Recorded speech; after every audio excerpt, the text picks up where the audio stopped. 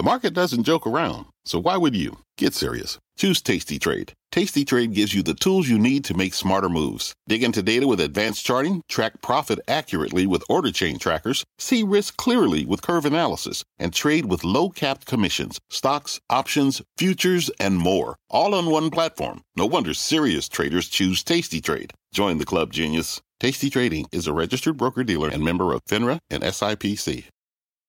Homes.com knows that when it comes to home shopping, it's never just about the house or condo. It's about the home. And what makes a home is more than just the house or property. It's the location and neighborhood. If you have kids, it's also schools, nearby parks, and transportation options. That's why Homes.com goes above and beyond to bring home shoppers the in-depth information they need to find the right home. And when I say in-depth, I'm talking deep. Each listing features comprehensive information about the neighborhood, complete with a video guide. They also have details about local schools with test scores, state rankings, and student-to-teacher ratio. They even have an agent directory with the sales history of each agent. So when it comes to finding a home, not just a house, this is everything you need to know, all in one place. Homes.com. We've done your homework. My mission is simple, to make you money. I'm here to level the playing field for all investors. There's always a bull market somewhere, and I promise to help you find it. Mad Money starts now. Hey, I'm Cramer. Welcome to Mad Money. Welcome to Cramerica. Other people want to make friends. I'm just trying to make you some money. My job is not just to entertain, but to educate, teach you. So call me at 1-800-743-CBC or tweet me at Jim Cramer. Can we really just move on to the next thing that quickly? We take a gigantic step in the direction of removing the North Korean nuclear menace, and the market just shrugs. Dow dipping 2 points, S&P advancing 0.17%, NASDAQ getting a little jiggy, up 0.57%. You know what? It makes perfect sense.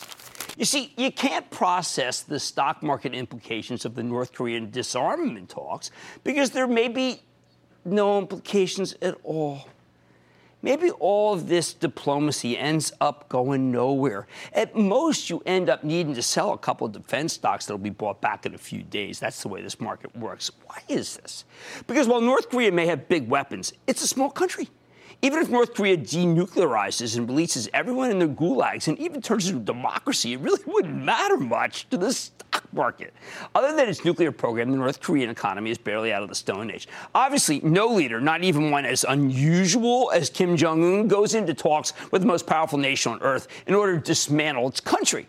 But hey, anything's possible. Gorbachev sure didn't expect the Soviet Union to collapse, allowing Central and Eastern Europe to join the free world, but that's kind of an odd analogy. Sure, North Korea, like the old East Germany, is a client state. It's basically a puppet of the Chinese. If China wants the Kim family gone, poof, they're gone. But that's where the similarity ends. As far as the stock market is concerned, it doesn't really matter if North Korea keeps its nukes or gives them up or gets a new regime. North Korea is not Soviet Eastern Europe. It has a tiny population, 25 million people, and it doesn't have much of an industrial base. Plus, any spoils here will likely go to South Korean companies like Kia, Samsung, LG, Hyundai. To the extent North Korea matters to the market, it's only in the context of the Chinese trade negotiations, as in how much did China do to make this happen?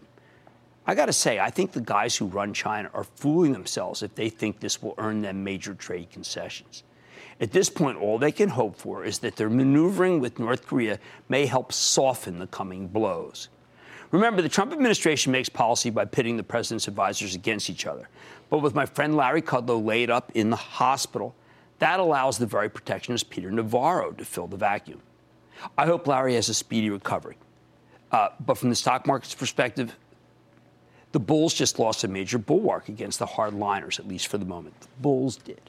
Look, I always wear two hats on this issue. As a citizen, I think China's gotten away with way too much. The PRC doesn't play fair on trade. It targets U.S. industries and wipes them out by subsidizing its own domestic producers, mostly as a job creations program. So believe me, I understand the desire to crack down on China. And by the way, just so you know, I articulated that very position when Larry and I were partners in Kudlow and Cramer. It's been my view for more than 2 decades. At the same time, though, I know as an investor that if we want a higher stock market, then this administration needs to play nice with the Chinese. Maybe the president can somehow stop Congress from shutting off American supplies to ZTE, the big Chinese cell phone company that will die without U.S.-made parts. And obviously, these North Korean talks will have an impact on our trade negotiations with China. So I'm not saying there are no implications at all. Like I said earlier, the defense stocks were all down as if peace were breaking out around the globe. How quickly we forgot the G7 blow-up last week and how Trump wants all these nations to start ponying up for their own defense. I'd be a buyer of every one of these defense stocks that were down today. Every one. They're being given away. Buy. Still, from an economic perspective, this North Korea stuff is close to being a non-event. What does the market focus on? What will we be talking about tomorrow? Because we sure don't care about what happened today by this point. Well, first, we focus on the Fed. We know from the red-hot labor report 2 weeks ago that the economy is strong. Employment's amazing. We got a consumer price index this morning that was basically in line. The Bureau of Labor Statistics, no one talks about this, drives me crazy. Here's one to focus on. It came out with an incredible number today. Do you know that real average hourly earnings increased by just 0.1% in May in this country? That may sound terrible if you work for a living, as most people do. But it's great for the stock market because it means that the Fed doesn't need to worry about inflation. My favorite employment gauge, the stock of automatic data processing, hit an all-time high today. It was up more than $5. Monster. These are all indicators that give the Fed a chance to raise rates, but not lockstep, not in a straight line, as there simply isn't enough inflation to justify slamming on the brakes and sending the economy through the windshield. No wonder why the bank stocks were so weak. They need rate hikes lockstep. They're not going to get it. Second focus, the huge win this very evening by AT&T against the U.S. government when a judge said it could buy Time Warner with no strings attached. I thought that there were going to be some strings attached. I thought the government made a better case than this. Now, this is a full-bore shutdown of the government's attempt to block this acquisition. Not only will this ruling mean this huge deal will close, and you'll see Time Warner up big tomorrow, it also means that many similar deals in a host of industries, like Cigna trying to buy Express Scripts, will also probably be green-lighted if justice tries to stop them. It also means that Comcast, parent company of this network, will most likely launch its bid for Fox assets at once and doesn't want Disney to get. Hence why Comcast stock was trading down in after hours, and the stock of Fox was soaring, and Disney stock was getting hurt, too. This decision is important enough and so pro-merger, frankly, that I think you're going to help a whole host of industries that are thinking of consolidating. It's a huge positive for tomorrow's market. Meanwhile, we got more price target boosts today. Remember I telling you they're having a major impact? J.P. Morgan published a smart piece on Twitter boosting the price target thanks to the strength in online advertising. Stock surges 5%. While the S&P 500 was ho-hum, we got a remarkable rotation back into the NASDAQ.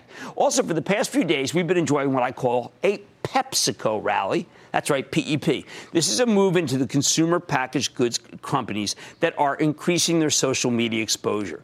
PepsiCo is emblematic. We own this one from my charitable trust. You can follow along at actionalertsplus.com. Listen to my conference call tomorrow at 11:30 about this move. In fact, I think PepsiCo has become the cheapest of the entire consumer packaged goods sector. In other words, cheapest stock in the supermarket. However, at the same time, the group does seem like it's running out of steam. I wish the money were going toward the financials, but the banks benefit from rate hikes. And as I just said, we're probably not going to get that many, maybe one less than people think. Instead, the money's flowing into tech. And I got some good news here. It's not just flowing into FANG. We saw major moves in the Cloud Kings today. Don't forget that Adobe reports Thursday, and I do expect a blowout. We got big money headed into PayPal, the payment processor, which I bet will be a huge winner from legalized online gambling. That, people, is how people are going to gamble, with PayPal. You have to take note of the incredible action in the omni-channel aiders and abettors, and I'm talking there about FedEx, more on that later, boosted its dividend big, UPS, and the irrepressible XPO Logistics, Brad Jacobs, monstro. And we got some spectacular reports from three major retailers, Restoration Hardware, Dave & Buster's, and Urban Outfitters.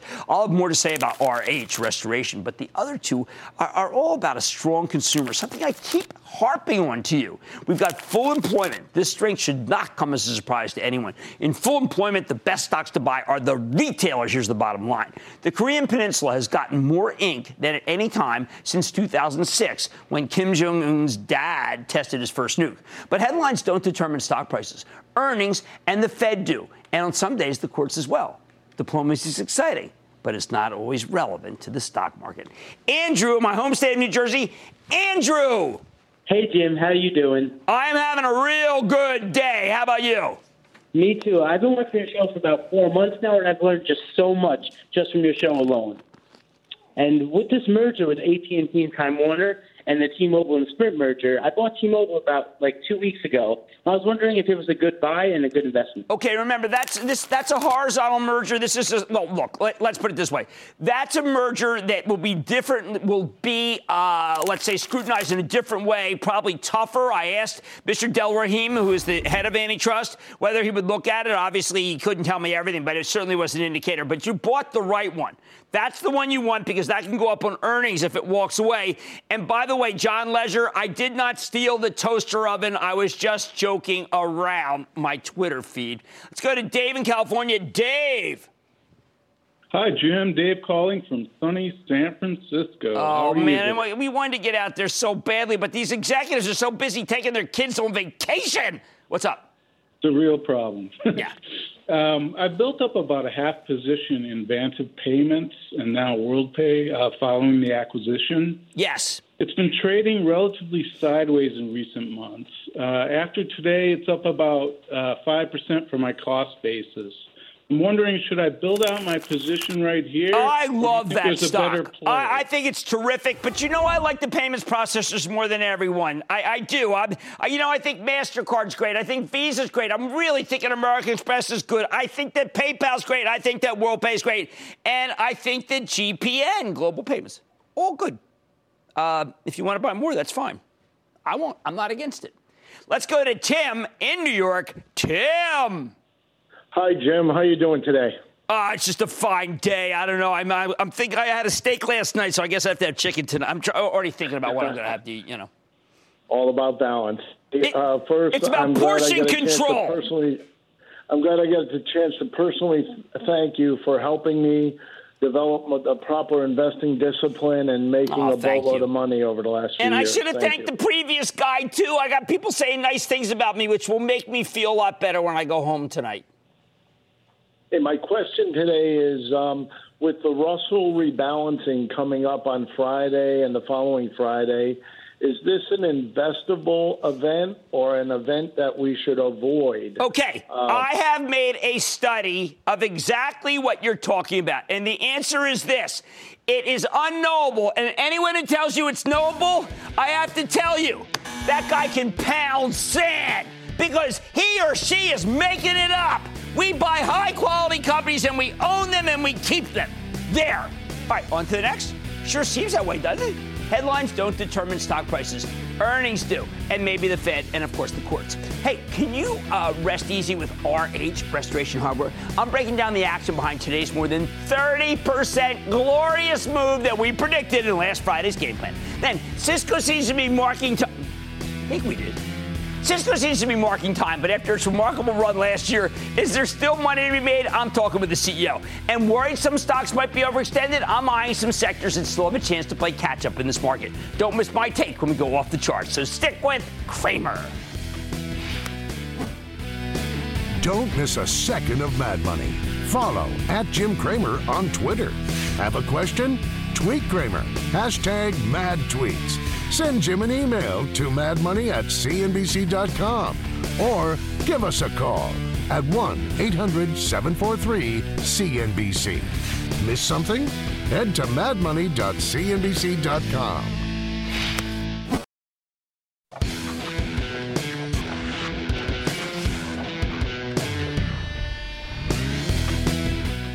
What kind of maniacs are paying up $36 for the stock of RH, or Restoration Hardware, after it blew away the numbers last night? How about desperate short sellers who need to buy stock to close their positions and are eager to finish their disastrous trade at any price?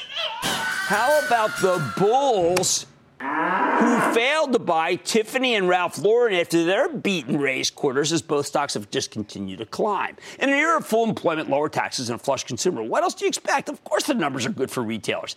Yet the quarter RH reported last night was without parallel. The results don't tell the full story, but they were stunning. Wall Street was looking for $1.02, okay? They got $1.33. They're expecting $1.51 for next quarter. They got a forecast of $1.70 to $1.77. At the same time, management raised their full-year guidance pretty dramatically, too. When the numbers are that much better than expected, you better believe that buyers are going to swarm out of the woodwork to take this one higher. And it stands to reason that Restoration Hardware will give you bigger gains than we saw from Tiffany or Ralph Lauren, which gave you fantastic beats with improving gross margins.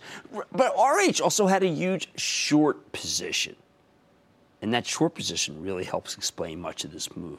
Now, of these three, Tiffany's 23% jump is actually the most surprising because it had a very small short position going into the quarter. Plus, this move should have been gettable. We knew the dollar had gotten weaker. That's helping its Manhattan flagship store because of travel. It was also much easier to reach this year, the store itself, because the president spent a lot less time next door at Trump Tower. Ralph Lauren stock with a 12% short position was hard to figure out because it really involved the CEO executing very well, and it wasn't that visible because he was closing stores that weren't delivering strong sales. That stock jumped more than 14%. But RH up 31% today, breathless, a perfectly crafted short squeeze. The shorts controlled 35% of the float here, although some of this was against a convertible bond that the company sold several years ago. You have to hand it to Gary Friedman, the CEO, who'll be visiting us here tomorrow night. Not only did he buy 32,918 shares of Restoration Hardware for himself, open market, $27.59, a called shot if there ever were one, but he used two-thirds of the money raised by that convert that he issued when the stock was at about $100 to buy back a huge number of shares when the stock was in the low double digits. That allowed Restoration Hardware to shrink its share count from 40 million down to 21.6 million. What were these shorts thinking? All I can say is heaven help the shorts who aren't protected by the convert. Because between index funds and Gary himself, long-term holders own about 34% of the float. None of them's going to be a seller, right? To be completely honest, though, you really had to be an idiot, dumb as a bag of hammers to sell this one short, even dumber than shorting online furniture Wonderkin Wayfair. We knew Restoration sales had really only been soft going in because of the hurricanes in Texas and Florida, as well as the weakness in oil prices, as the company gets a lot of its sales from the Lone Star State. So it stands to reason that Texas and Florida would come back strong now that those issues are in the past. Plus, the last quarter showed us that Restoration's controversial switch to a membership model, which had been viewed with such skepticism, was actually a total hit. Do you know that 95% of their core business comes from members? Finally, Gary's decision to focus on profits, not just revenue growth, but profits, was already starting to pay off. We knew all this going into the quarter last night, which brings us to today, where the stock surged so fast that there was no time for sellers to materialize. I watched the stock go up last night, 15, 16, 17, 20, 22, and I knew it was going higher. The shorts were just getting annihilated. And they wanted out no matter how much they had to pay to do so. Remember, out means buy to close. But once the short squeeze ends, I got some interesting news for you. Do you know I think that RH could still have more upside? If it follows the pattern of Ralph Lauren and Tiffany, it makes sense to buy it even after today's enormous move. You know me, I hate chasing. But the near-term history in trading these skyrocketing retailers dictates that they aren't over after the first day, no matter how high they go. We got a Pamplona-style running of the bulls going on right now in retail. And the shorts, they're just being trampled day after day after day. Let's go to Nate in Ohio. Nate! Booyah, Jim from Cincinnati. Thanks for taking my call. Oh, yeah. What's up? I'm a young 18-year-old investor, which, by the way, love your books, especially Get Rich Carefully. Oh, but my question is about this new company that IPO'd in November called Evoqua, ticker symbol Aqua. What do you make of it after hitting record highs in March and since then having a big pullback? Is this a good buying point as it could be a breakout in the future? You know, we happen to love this company. We love everything involving water and water control. It is absolutely the way of the future, and I think you have a winner there. I think you have a definite winner. Let's go to Tom in New York. Tom. Hi, Jim. How you doing? I am doing well, Tom. How about you? Good. A big Bubba Mabuya from Buffalo, New York. Okay, good to have you on the show. What's going on? My question is about McDonald's, MCD. Yeah, sure. I'm all up on that. Okay, I bought 325 shares at 171 on a mistake. I was screening the stock and I executed the trade. I believe it was having problems getting through the 165 range. And the last 2 days, it stayed above 165. So I'm thinking that it's established a new low at 165 to 166 range. Now, my question is, I ended up owning half of it on margin and buying it at 171. Should I take my losses I now? don't like margin. I just don't like people. I just don't want you to buy on margin. I think it's dead wrong. I really like McDonald's stock. I thought that Carl's reporting with Steve Easterbrook was just terrific. I know that the layoffs they're making is going to streamline the company, but you got to sell it. You got to sell what's on margin. You just can't call into Cramerica and get another answer. Let's go to Patrick in Maryland. Patrick. Booyah, Jim. Booyah. Thanks for taking my call. No problem. I'm actually calling about Huya, symbol HUYA. They IPO'd a little over a month ago and are over 100% on their initial price offer. And they're considered the Twitch of China. If you don't remember, Amazon paid about $1 billion to acquire them. So my question is, do you see this industry of live video game streaming? Well, look, I think it's Tencent that's the one that you really want, and that doesn't trade. I understand. Look, you know what? Look, I've been adamant that Alibaba is the one to own, then secondarily Baidu in China. Those have been spectacular. I do not need to go down the food chain and end up hurting people. I reiterate that Alibaba is terrific right here.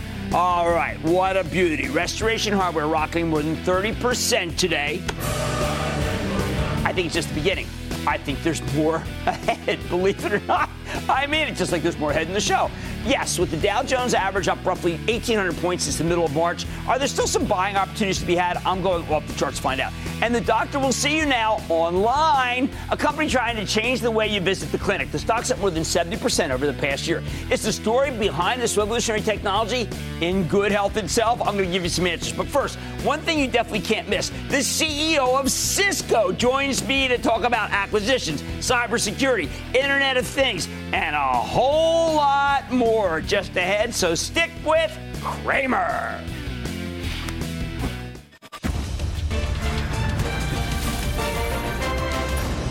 Tomorrow, kick off the trading day with Squawk on the Street.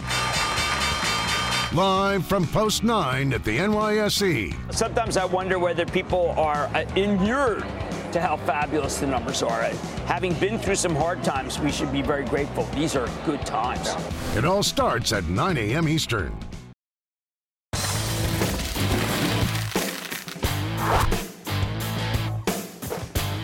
All right, not everything's been roaring of late. In fact, some high-quality stocks I really like have been marking some time. Take Cisco, the big networking company that's become a major player in online security and the Internet of Things. After a remarkable run last year, Cisco's up more than 40% over the last 12 months. The stock has stalled in the low to mid-40s for several months here. Now, some of that is just consolidation as investors try to digest their earlier gains. But there's something else going on, too. When Cisco reported about a month ago, the company delivered some solid results. I liked it. The modest top and bottom line beat, in-line guidance. But the stock got dinged in response, and the darn thing's been struggling to get traction ever since. So is this merely a temporary pause on the road to higher prices? This week, Cisco is holding a big event for its customers and partners, Cisco Live US, where they've made some big announcements, like an expanded partnership with Google Cloud, a lot of on it in the documents. Could this ignite the next leg up? Let's take a closer look with Chuck Robbins, the chairman and CEO of Cisco Systems, get a better sense of how the company's doing, where it's headed. Mr. Robbins, welcome back to Mad Money. Hey, Jim, it's great to be here. It's good to see you. I hope you've been well. Oh, same. I hope same for you. Let's go right to it. Everything's great. Our Warriors won the NBA championship. Well, yes, that's right. I saw you knocking Cleveland in one of your presentations, and I could have knocked Atlanta because you can't sign JJ. But let's go right to it. You got 30,000 people attending, all right? I want to know what you announced and what you're hearing because you got all your customers and partners out there. Yeah, you know, Jim, what we talked about is really the continuation of our journey right now to help our customers actually build their future network infrastructure that allows them to deal with this multiple cloud environment that they deal in. We call it multi-cloud. And we announced a level of automation and analytics that has machine learning and all of the great technologies.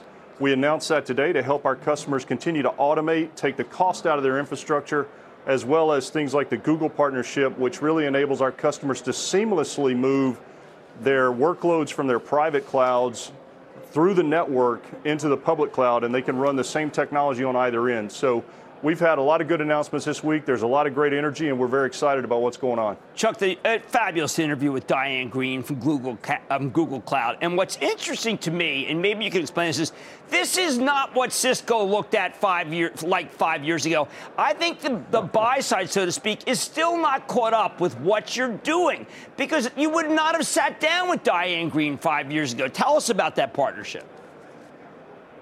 Well, Diane Greene might not have sat down with us 5 years ago, but we are, the thing is that what our customers are looking for is they're looking for the public cloud economics and the ability to actually have applications and write applications one time and then deploy them to any cloud. And what Google has pioneered is this Kubernetes open source platform that they have with Istio, and we're actually integrating that into our technology, allowing our customers to run that on premise, but then also building the capabilities for those applications to seamlessly move into Google Cloud if that's what our customer would like to do. And so the network plays a tremendous role with security, with policy, and actually allowing our customers to make that happen. And that's what we talked about this week. All right, well, on the last conference call, you're talking about the journey. As you mentioned, you're going toward more and more subscription. And if you looked at the deferred revenue, if you looked at what you're booking that is not necessarily going to be this quarter's earnings, it's exploding. And yet people do not seem to see that you were on the same journey that Adobe was a couple years ago. Can you help explain to people why they're not seeing what the subscription revenue really looks like? Well, Jim, on every call, we've been giving the metrics around how much of our software and subscription, deferred revenue is on the balance sheet, and it's been growing substantially over the last, 10 quarters. And so I think that in addition to understanding that as we rolled out the Catalyst 9000, and this is the first in an entire portfolio of refreshed products that we'll be launching over the next couple of years, that 25% of that business is in deferred in a subscription on top of a network switch, which we'd never been able to do before. And so I think that we've had a very good run with the stock, and I think that we announced guidance, to your point, which was in line and also reflective of one of the fastest growth quarters we've seen in a few years. So we feel really good about where we are, and we feel great about the transition that we're driving in the company. There was a key day, May 1st, Chuck. It's a day where you announced the acquisition of a company, privately held company. Amy Chang runs it. Not the kind of acquisition typically I would have expected from old Cisco. And at the same time, you agreed to sell service provider video software solutions, which was very much what old Cisco looked like. I want you to describe the pivot using those two metaphors, because I don't think that a company would have normally been under the Cisco fold. And I used to think that video conferencing as being key to you guys. Well, I think if you just focus on a company, and Amy, who is a tremendous leader, she's got experience at Google. She was involved in the original creation of their ad business, so she understands analytics. She's built this incredible platform at a company that has hundreds of millions of pieces of data that we saw as our collaboration portfolio continues to evolve. We see the opportunity to leverage her skills, her team's skills, and the application platform they built to actually bring intelligence, so AI technologies, data sets into our cloud portfolio. So you can envision, experiencing a WebEx meeting with someone on the other end and receiving information about that individual in real time that's available in public sources. So I think the modern software capabilities, the massive platform they built, the AI and data experience they have, are going to really take our collaboration portfolio to the future. All right, one last question. I've got to give you a chance to respond. We had Mark McLaughlin on last week. Of course, he's retiring, and Nikesh Arora is coming in. But he said, you're taking big contracts from Cisco, and in security. Now, security has been a bulwark of what you've tried to introduce. I cannot let him say that without asking you whether you're taking business from him or whether you're really seeing him in the marketplace. Well, first of all, Mark's actually a good friend of mine, and I have a ton of respect for him as a human. He's a great guy. Listen, here's what's happening today. You have to be able to ingest threat information from endpoints, from the network, from email, from the cloud, and actually correlate that very dynamically and then defend automatically to actually solve the problem we're trying to solve in the future. And we're the only company that has that architecture, and we're the only guys that see 20 billion threats a day are enabled to correlate those in real time and actually defend across our entire customer base. And, we also have this Talos organization, which is phenomenal, that actually processes using machine learning and all those algorithms, these 20 billion threats. And they also were the guys who discovered the VPN filter, attack or threat just a few weeks ago. So I feel very good about our ability to compete over the next 5 to 10 years in security. All right, that's good. I always have to give you a chance to talk about that. Congratulations on a great meeting and some really terrific presentations today. That's Chuck Robbins, Chairman and CEO of Cisco. You want a cheap stock? Here it is, CSCO. Mad Money's back after the break.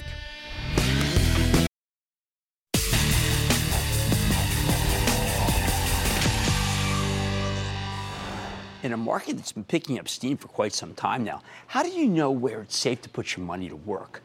Let me put it this way. With the Dow Jones average up roughly 1,800 points since its March lows, I can perfectly understand why many investors might be hesitant to do much buying at these high levels. But you know what? I think that's a mistake. There's a lot to like about this environment, and more importantly, there are plenty of stocks that still haven't really run very much that I think are very good fundamentally. And that's why tonight we're going to try to match that with the charts. We're going off the charts with the help of Rob Marino. He is a brilliant technician. He happens to be my colleague at realmoney.com, where I blog every day, as well as being the publisher of rightviewtrading.com, to highlight some of these names that have kind of been trading sideways, say left behind, because he thinks that many of these could be ready to roar across a whole host of different eclectic sectors. That's right. We got a bunch of laggard stocks that could soon break out to higher levels. So what does Marino like?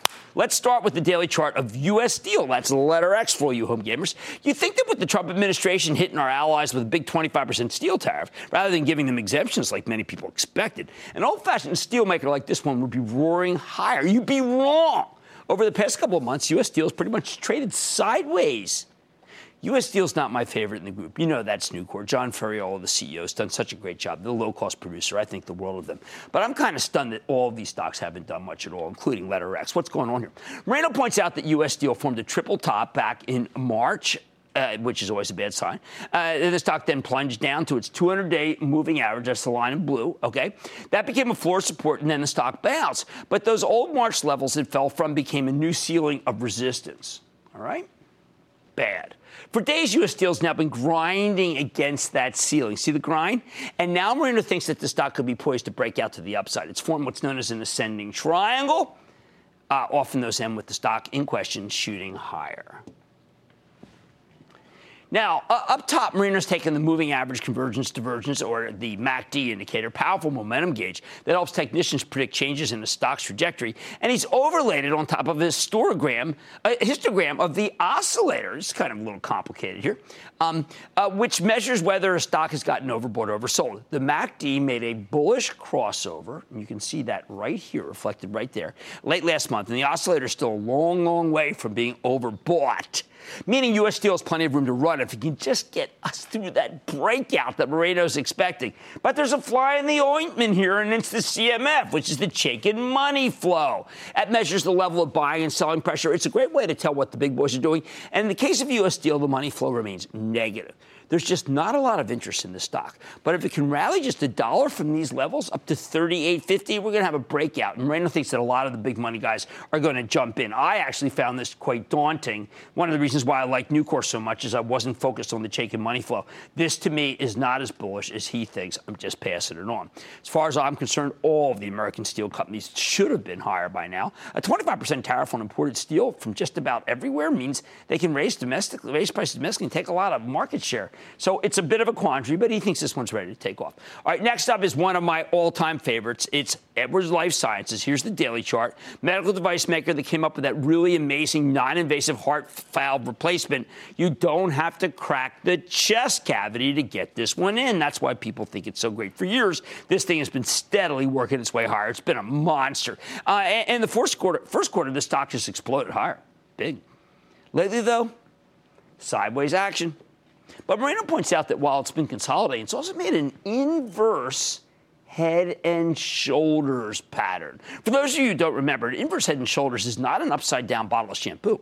It's a formation that looks a lot, let's say a little like an upside-down person, a head between two shoulders. And the important thing is that this one is one of the most reliably bullish patterns in the book. And speaking of the book, it was the one that I found was the most bullish of all the patterns I looked at over the years that we've been doing this segment. How does it work? Typically, you can measure the distance between the lowest lows, the head, to what's known as the neckline, the line that connects the shoulders. In the case of Edwards, that's about $23, okay? Which means the stock could be poised to tackle another $23 once it breaks out above the neckline. Guess what? It did just that yesterday, and now another $25 today. It's a nice little gain right there. You may think this stock is getting away from you, and a lot of people say, I missed it. No. Based on the inverse head and shoulders pattern, Marino thinks this thing could be headed to $166 before it runs out of steam. Meanwhile, the MACD indicator, it's looking real good, flying high. See that crossover? Taking money, folks. See, this is what I want to see versus U.S. Steel. Look how positive that is at the end of April. Basically, the big institutions are buying this one hand over fist. After marking time for a couple of months, this looks like the next leg of Edwards' long-term rally happening right here, right now. 166 is next. You want another one? Okay, here's the daily chart of a stock that of a company that really missed. It's Tapestry, the apparel and accessories artist formerly known as Coach. Now, this stock got killed when the company reported a real disappointing quarter a month and a half ago. I was shocked, which sent the darn thing plummeting from 53 to 47 a single day. But Marino believes that Tapestry may have what it takes to really rebound here. Now that the stock has begun to bounce. The key here is the accumulation distribution line, or the AD line, as we call it, okay? It's another tool that helps you tell what the big institutional investors are buying or selling. Marino points out that the accumulation distribution line has now jumped above its 21-period signal average, meaning the momentum here is really improving. See that? This suggests that investors are buying Tapestry very aggressively. As Marino sees it, if Tapestry can rally $2 from here, not far, $2, it will be sitting at the foot of the big gap lower from the last quarter. In his view, the chart abhors a vacuum, and he wouldn't be surprised if Tapestry can start filling in that gap, bouncing back to the $53 level. Given that Michael Kors, another high-end apparel and accessories play, reported a disappointing quarter not that long ago, saw the stock just get smashed and then rebounded hard. I think Marino's going to be dead right about Tapestry. Finally, let's talk about the transports, because, boy, they shine today. And we're specifically going to focus on FedEx, which my friend Stephanie Link talked about at halftime as being pretty terrific, and boy, is she ever right. After moving sideways since the big early February breakdown, FedEx has finally broken out of its trading range. Based on the triangle pattern he sees here, Marino believes that the stock can climb to new highs, triangle pattern, and this move reflects the broader pickup of the transports in general, and that we chose to highlight with this chart down here. Hey, by the way, and I think this is important, I've been spending a lot of time doing dividend analysis since the tax changes. FedEx gave you a substantial 30% dividend boost today. No one thought that was going to happen. That's a very good sign. Here's the bottom line. Just because the averages have run, that doesn't mean every stock has come up too far too fast, and you should just stop thinking that maybe there's something worth buying. The charts, as interpreted by Bob Moreno, show us that there are plenty of laggard companies ready to play catch-up here. You just gotta dig for them. Stick with Cramer.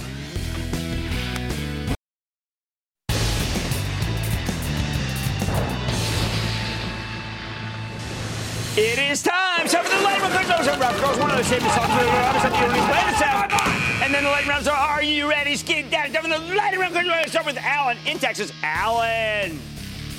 Jim, thanks for all you do. I want to know about Applied Materials. Oh, my. Gary Dickerson's so great, and so's Martin Ansys at Lam Research. I'm going to say that it's okay to buy here, but I can't pound the table. Let's go to Norman in Maryland. Norman. Hey, how are you today, Jim? I am from good. Baltimore. I want to wish you a big Baltimore booyah. All right, well, I'll take that. I got Old Bay season for you. What do you got? Pardon me? What was the stock? Oh, CHK. Okay, natural gas is breaking out here, which means you get a chance to sell Chesapeake. I need Richard in Florida. Richard. Hi, Jim. Happy booyah from Miami. Done your way, partner. What's going on? Yeah, I was thinking, what are your thoughts on ShotSpotter and its gunfire alerting system to police departments across the country? This one I am quite frankly not familiar with, and I'm going to have to come back on a bit of a homework essay there. Mike in New York. Mike. Hey, Jim, a big booyah and go Bills from Buffalo, New York. I love the Bills. I like the B-Bats. They're from there. What's up? Hey, the stocks been on fire last week. ENDP, what's the deal? Generic drugs. I'm starting to really. I can't believe. I'm saying it. I like Mylan. I like chemical trades only. I need one more. I want to go to Sing in my old home state of Pennsylvania. Sing. Hey, Jim, I have a question about JD, the Chinese e-commerce company. Keep looking. Don't stop, JD. Go Alibaba. I can't get away with my Alibaba. What do I have to do? And that, ladies and gentlemen, conclusion of the Lightning Round. The Lightning Round is sponsored by TD Ameritrade.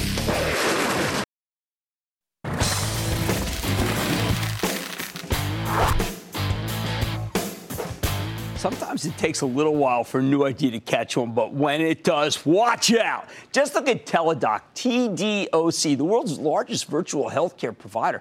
We've been following this story for over a decade, ever since Teladoc was still a tiny startup.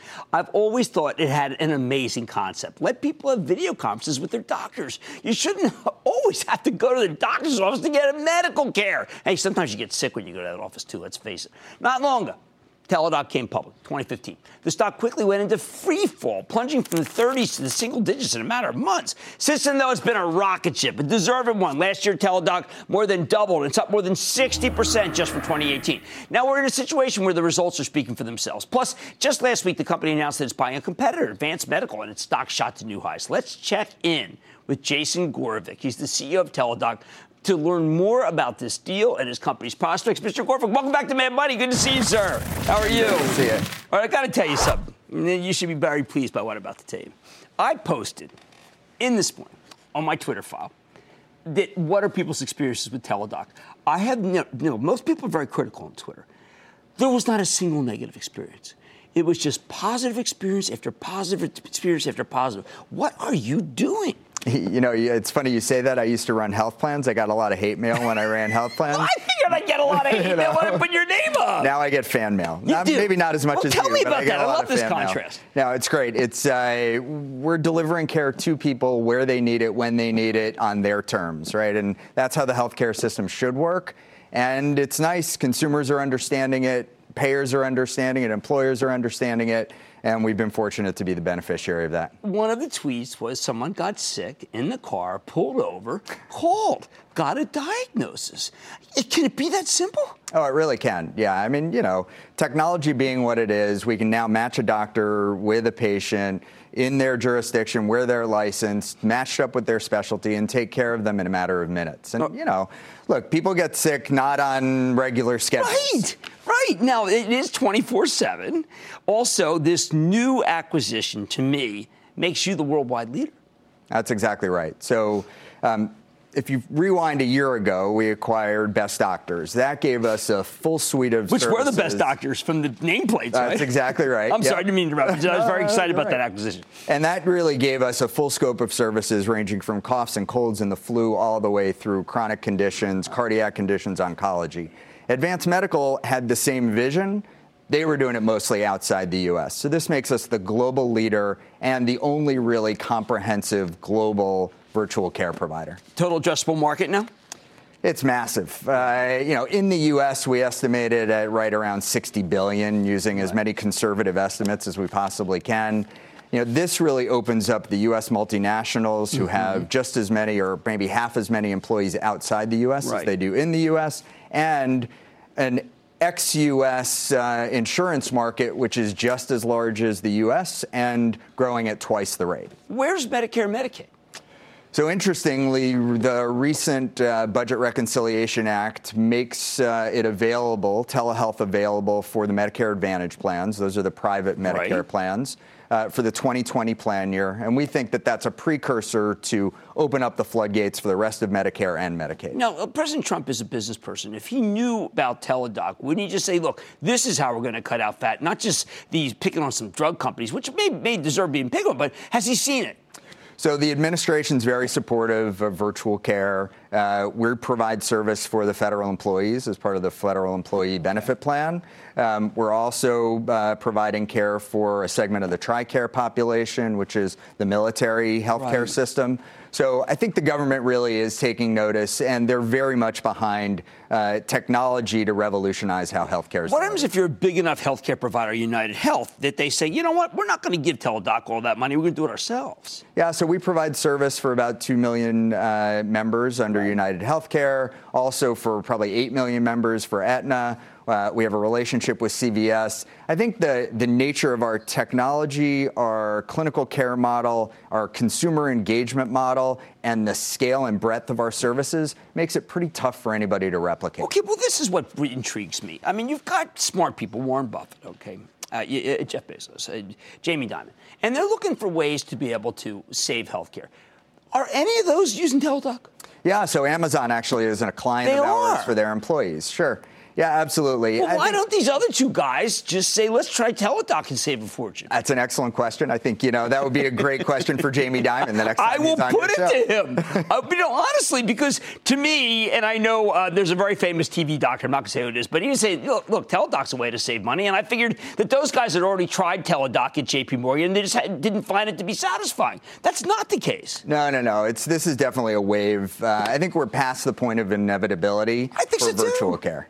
Well, I got to tell you, you're visionary, and the acquisitions have been terrific, and I love what you're doing for the healthcare system. And a lot of that is suffused by the fact that every single person on Twitter said you guys are great. That's a fantastic achievement. That's Jason Gorevic. He's the CEO of Teladoc. Check my feed. You won't believe it. Everybody loves the thing. Mad Money's back into the break.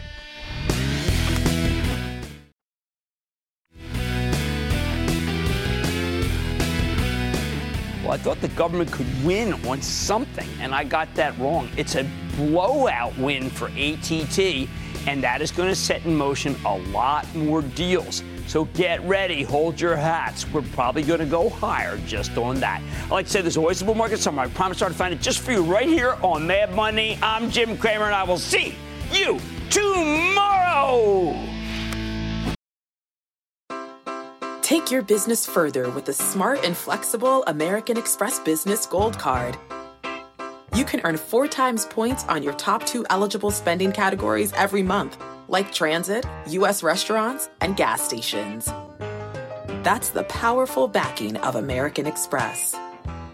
4 times points on up to $150,000 in purchases per year. Terms apply. Learn more at americanexpress.com/businessgoldcard.